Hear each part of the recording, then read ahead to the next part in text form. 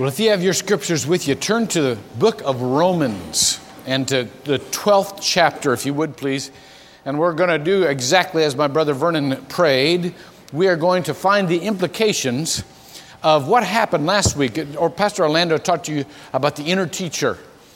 But the inner teacher results in an outward behavior. And that's exactly what we're going to do this morning. For those of you who don't know the book of Romans, the book of Romans is the most explicitly theological book in all of the Bible. And it's very well and categorically laid out, so to speak. Let me give you kind of an overview of that book. The first chapters 1 through 3 is about our condemnation, about how we all have sinned and fallen short of the glory of God, and therefore all of us stand in condemnation.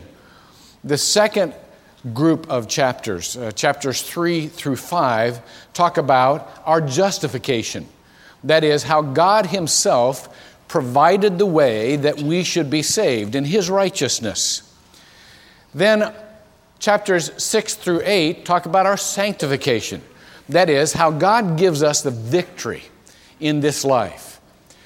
Chapters 9 through 11, tell us about God's regulation of history. That is, how God is in an overview shaping us toward a certain end. But then chapters 12 through 15 talk about our transformation. You see, we go from history to our personal daily actions. And that's what these latter chapters are about. Because every creed implies a conduct. Every doctrine implies a duty.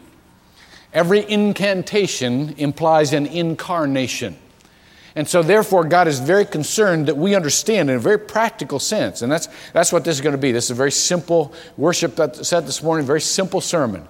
In a very practical sense, but in a very general sense. This is the beginning of a stewardship series, and we're going to start generally and get more and more specific as we go along. But in a very general sense, what consecration is. What's that? Well, read with me the first 2 verses of the 12th chapter of the book of Romans. And as is my custom, I'll go very slowly because I want us to understand the fullness of these verses. I urge you, therefore, brethren. I want you to notice the difference between a commandment and an appeal to the heart. Consecration is about the heart. It's not about mere obedience. Now, there's nothing wrong with obedience. It entails obedience in detail, but it's more than that. I urge you, I beseech you, therefore, brethren, by the mercies of God. See, this is the good news. You can trust God. Mercies here is plural, but it refers to His character. The mercies of God. This is who He is. He provides grace for all of those who will avail themselves of it. To present your bodies a living and holy sacrifice. Now, let's stop right there and just talk about those words for a while. Present your bodies as a living and holy sacrifice. This is about what happens in our actions.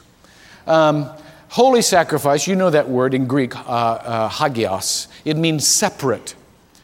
Separate from the world, separate from worldliness, but not separate from the world. And that's where that's why this term living is a modifier for holy. Now, the reason that we can talk about living sacrifices at all is because we've already had the once-for-all death that satisfied God's full justice. See, in the Old Testament, every sacrifice got killed. Every one of them. Because the Bible says without the shedding of blood, there is no redemption. But because of what Jesus Christ did, because of His shed blood, all of that is finished. All of it's paid for all time. So we don't need to die anymore to please God. There may be some cases of martyrdom, but they weren't martyrdom because that's what we had to do to be approved of God. Christ has already done that. Now we can talk about living sacrifices. And in a way, living sacrifices, that phrase is even more difficult than dying. Dying is a one-time thing. Living is an everyday thing. You've heard that old joke about the trouble with living sacrifices is that whenever the altar gets hot, they keep crawling off. That is a problem. It costs much more in terms of vigilance and energy to be a living sacrifice. But yet, that's what it means. And it doesn't mean simply a list of commands that we obey. It means consigning ourselves to the person of God, handing over ourselves. That's what consecration is. One time a woman asked her pastor, "What does consecrated mean? How would I consecrate my life?" And her pastor did something I've never forgotten. Handed her a blank sheet of paper. And he said, "Sign your name at the bottom of that paper." So she did. He said, "Now, let God fill in the top, and whatever He fills in, you've already signed up for." That's consecration. In less than 2 months, I have a son getting married. On his marriage day, he will, in essence, sign the bottom of a contract. And for the rest of his life, his wife will be filling in the top.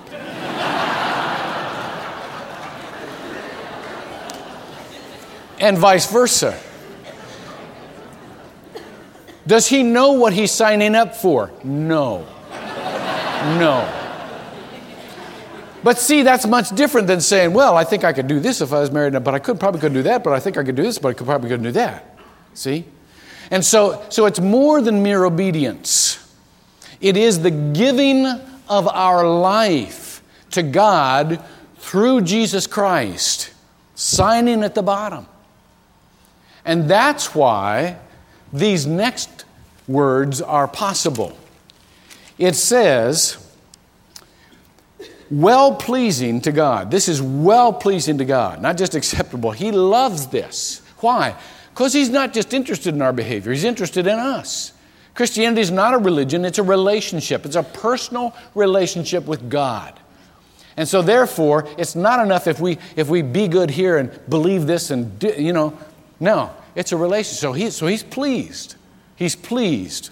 But watch this. Which is your spiritual service of worship. Those last 3 words in English are really one word in Greek. And I love them. As a matter of fact, if there could be one word, if we had a T-shirt for the distributed church, and there was one, this would have to be a rather esoteric endeavor, there was one Greek word on it, this would be the Greek word. It is latruo. Latruo. And it means this. It is service to another person that is really worship to God. Service that is really worship. One word. One action. That is to say, it is not being good for God. It is being good because of God being in us and us wanting to glorify Him. That's our spiritual service of worship. There is no line between service and worship in that. As a matter of fact, it was summed up best scripturally by the Great Commandment. You shall love the Lord your God with all your heart and soul and mind and strength, and your neighbor as yourself. You see how those two go together? Worship, service. You can't separate them. So the distributed church is that service that comes out of worship and goes back to worship. Why is it like that? Because only as our worship shapes our service can we overcome the damage sin has done. I am, as you know, because I talk about it a lot, just an amateur student of the sciences. I love to read about scientific and technological discoveries and so on and so forth. It's just fascinating to me. And I access several web pages every day, Science Daily and so on and so forth. And I kind of have an eye out toward those things that have to do with the brain for 2 reasons. Number one, because my youngest son wants to become a neurosurgeon, so I'm always interested in finding stuff and talking to him about it. Number 2, because of Mandy, who is still in a coma from that accident, and I'm wondering, maybe I can learn something that would inform me how that brain might be repaired of its damage. This week I read of a discovery about how the higher brain retrains the lower brain. You see, it took place in the University of Toronto Medical School, and they always understood why the lower brain would give feedback to the higher brain. But they couldn't understand, in cases of injury, why the higher brain increased its activity to the lower brain. And the higher brain, the cerebral cortex, actually acts as training wheels for the lower brain. And when damage happens, the higher brain comes down and tries to figure out how to retrain that lower brain to function in light of the damage, what it can do now according to how it is. And then after it retrains the lower brain, it won't give that feedback anymore. It will have been retrained. Well, that's exact analogy to sin. When we sin, we damage our lives. But when we worship God, that higher brain comes down and says, you know what you can do now? Let me retrain you. Yeah, you've got some damage here. But we can work around these damaged areas, and this is what you can do now. And that's how that worship informs that outward action and retrains us so that we can still be effective. Latruo. I love that. Okay, read on with me. Then it says in verse 2, and do not be conformed to this world, but be transformed by the renewing of your mind. Oh, I love these verses. The words here are very different, conformed and transformed. The word conformed is the word for fashioned. Don't be fashioned by the world. And that word is just exactly like it is in English. It's kind of a style. Don't be restyled by the world. Don't just go along with what's in fashion in the world. One time I was talking with a rabbi. This is some years ago, and I was talking with him what we could do for our community together, and telling him that, you know, this is not about mixing theologies. This is about, we're both citizens of the same community. Jeremiah 29 says, do your community good, and if your community is healthy, you'll be blessed, and so on and so forth. And he said, oh, I'm very anxious to work with you. And then he said this. I thought this was interesting and profound. I've never forgotten this. He said, you know, my main competition is not Christianity, it's the mall. Now, I had 2 points at which I was taken back with that, but I'll only concentrate on one of them. What he was saying was, my people don't really wrestle theologically. They wrestle with worldliness. And I thought, mine too. You know, that is very true. More people are preoccupied and shaped in their wants by the mall than their theology. And it's very, very important for us to note that the Bible says, don't be conformed to this world. Don't let this world tell you what you want. Don't let this world tell you what you need. I know there are many of you who struggle with what's really important in life. All of us do who live life deeply. And I want to tell you today that I've seen some of you struggle and win. I've seen some of you struggle and lose, but I want to talk about you who have not been conformed to the world. I know several of you young mothers who have tried to decide whether or not you need to go back to work. And I've seen you struggle with who defined the need, whether it was the world or the Lord. Now, please hear me. If you really need to work, I think you're a hero in your own right. But listen to this. Some of you have discovered this.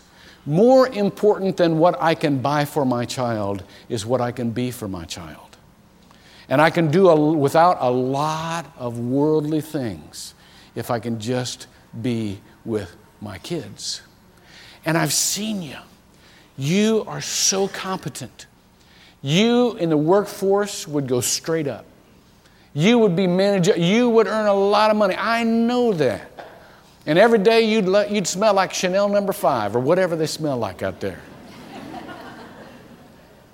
But instead, every day you're smelling more and more like peanut butter and jelly. I want to tell you something. You're my heroes. You're my heroes because you haven't been conformed to the world. You haven't let the world tell you what you need. You're discovering what's really important. I see the same thing in some of you men. I know you're not very good at relationships. A lot of us aren't. We're good at work. We're good at stuff. Not very good at relationships. And I see you struggling with your marriages, and I see you struggling with your role as a husband and the role of a father. And I see kind of the click that says, I wonder if somewhere along the line I shouldn't say, I can't take this anymore. I know some of the alternatives you have. I've seen them too. And they may be less trouble. They may be prettier. They may tell you everything you want to hear. But I've watched you decide not to go. Because you've decided that more important than your own ease is the heart of your wife and the trust of your kids and the love of your Lord. I want to tell you something. You're my heroes. Because you've not conformed to the world. You are being transformed by the renewing of your mind. That word transformed, in Greek, we get the word metamorphosis from this Greek word. And it means you're being made into some other heavenly person. Now, that comes through a lot of mistakes. You understand that? That's that word renewing. Renewing here is in the present imperative passive. And it means this. The renewing takes place daily. Daily. And it usually takes place by correction, not by perfection. Let me tell you a great analogy for holiness. Some people believe that when they accept Jesus Christ as their Lord and Savior, not only do they have all of their sins forgiven, you do. And it's a moment when you accept Jesus Christ as your Lord and Savior, you become a child of God. And so you're in a whole different state there. But they also believe that now I'm going to go straight to God. No, that's not what the Bible says. The Bible says there has to be a constant renewing of your mind, a constant reorientation of your mind. One of the best metaphors I've ever heard is the metaphor of a heat-seeking missile. Many of you, during the Gulf War, watched these missiles take off from the ships, and they weren't steady when they took off. I mean, they kind of waved when they took off. And you go, whoa, man, is that thing going to be all right? Now, they may not have been heat-seeking. They may have different, I'm sure they've got much more sophisticated computers these days, but several years ago, heat-seeking missiles operated like this. They took off, and they found their target, watch this, by deviation. That is to say, they would take off and get off course, and something in them would sense that they were off course. And so they would aim back for course, only they wouldn't get to course. They'd go out the other way. And then something in them, like the Holy Spirit functions in us, says, oops, you're off course. So you go back. And then you go back. And here's heat-seeking missiles go like this. They start off and they continually reorient, recompensate until finally the deviations become so small that they hit the target. By the time they get to the target, the deviations are very small indeed. When you first start off in Christianity, you know, a lot of times you're here and the Holy Spirit goes, whoops, you're off course. You go, oh yeah, okay. And you go and you overcompensate. And whoops, you're off course again. And we do the same thing. But as you progress, the deviations become smaller. And that's what holiness is. That's the perfecting of our lives. That's spiritual maturity. Now, read just the rest of this verse with me, and then we'll partake of communion together. It says this, after we have fixed our eyes on Jesus, who is the author and perfecter of our faith. That's what you do in a heat-seeking missile, is keep looking at Jesus, and you renew your mind so that you can get closer to Him. Then it says this, that you may prove. Now listen to this. Accurate theology is indispensable. Why? Because that tells you where you want to go. That tells you who God really is. That aims you for who God really is. And therefore, to know what God did in Jesus Christ and what's available to you by His grace is essential. But that's not where the proof comes. The proof doesn't come in what you know. The proof comes in your character. That you may prove what the will of God is, that which is good and acceptable and perfect. There's that word. In Greek, it is teleos. It doesn't mean without mistake. It means complete or mature. Now, our job is to understand a couple of things here. First of all, our job is to understand that we prove God not by argument, but by life. And we prove it not only to other people, but to ourselves. I don't know how many of you willingly say, every once in a while I kind of doubt. I wonder if I wonder if there is a God sometimes. These things come to me. And especially if you're starting off and you're still operating on an intellectual level, there will be different little shots thrown at you here. Fiery darts. And you have those doubts. You know what? That's normal. That's normal. As a matter of fact, the church many times sends out mixed signals. It doesn't mean to, but it puts things together that ought not be together, and it causes doubt. Somebody sent me an email this week of bulletin bloopers. And I thought I'd read all the bulletin bloopers, but there's a new list. Somebody's been doing some new surveying around the churches. And I like this one of this small church. Some churches still have a Sunday morning service and then a different Sunday evening service, and the preacher preaches two different services or two different sermons. And the Sunday morning sermon title was, Jesus Walks on the Water. And the Sunday evening sermon title was, Searching for Jesus.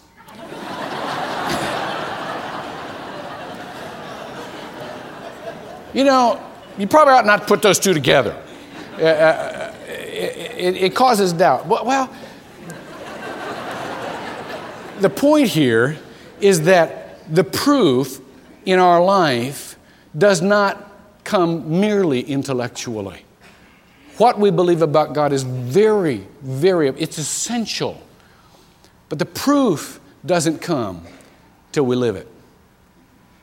And we prove it not just to other people, but to ourselves. Remember the prayer of St. Francis of Assisi, Lord, let me always preach Christ, and when necessary, use words. That is this kind of proof. I love the story about Dr. Madison Surratt. He taught mathematics at Vanderbilt University for years and years, and one of the courses he taught was trigonometry. And every test of trigonometry, he'd say the same thing. Because he wasn't going to stay in the room. He'd stand up and say, I'm going to leave the room in a minute. And I want you to know you're taking two tests today.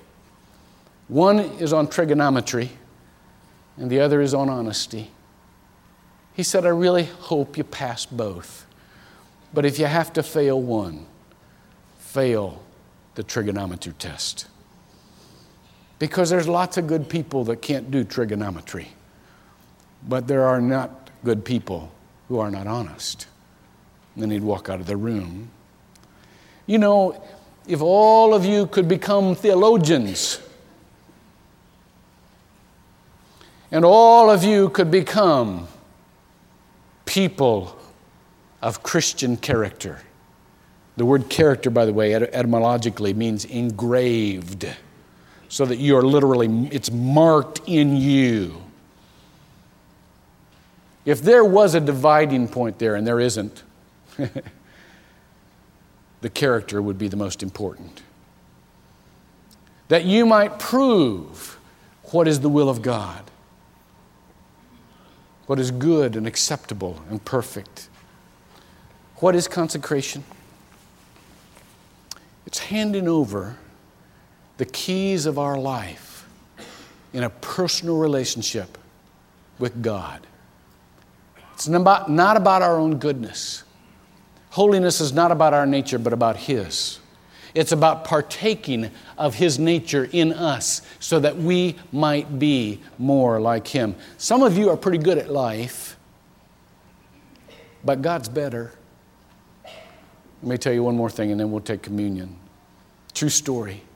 Years ago, there was an old, very well-accomplished artist who played the organ in this majestic church. This was his last Sunday. He regretted having to step down. But he needed to retire, and he knew it. And there was this young, enthusiastic, passionate organist, this artist who was to take his place. The old organist had ambivalent feelings, but this particular Sunday he played, and played very well. And when he was done, and the people had exited the church, he closed the organ, and he locked it, and he put the key in his pocket, and walked to the back of the sanctuary. At the back of the sanctuary, there was this young replacement of an organist, very anxious to play, gleam in his eyes, jitter in his step. And he looked at the old organist, he asked him for the key. Reluctantly, the old organist handed over the key. And this young artist ran down the aisle. And even though there was no one in the church, he opened that organ and began to play. And the sounds that came from that organ were so majestic and profound, so elevated in artistry, that the old organist could hardly believe it. In the years to come, hundreds of people would come from the territories around because they had heard of this young man's artistry and passion for Christ. That young man was Johann Sebastian Bach. In the years after his retirement, the old organist often mused, I wonder what would have happened if I had never given the keys to the master. You're good at your life. God can be better. He is the master. It's your decision whether or not to give him the keys. Pray with me. Lord, as we partake of this physical nature of your Son, or that symbol which stands for his physical nature, we pray that this would be a time of consecration and dedication to your nature. We would pray, Lord God, that you would help us so to respond to what you have done in Jesus Christ, that we could follow him all the days of our lives, and he could play these instruments that are our lives. We pray in his name. Amen.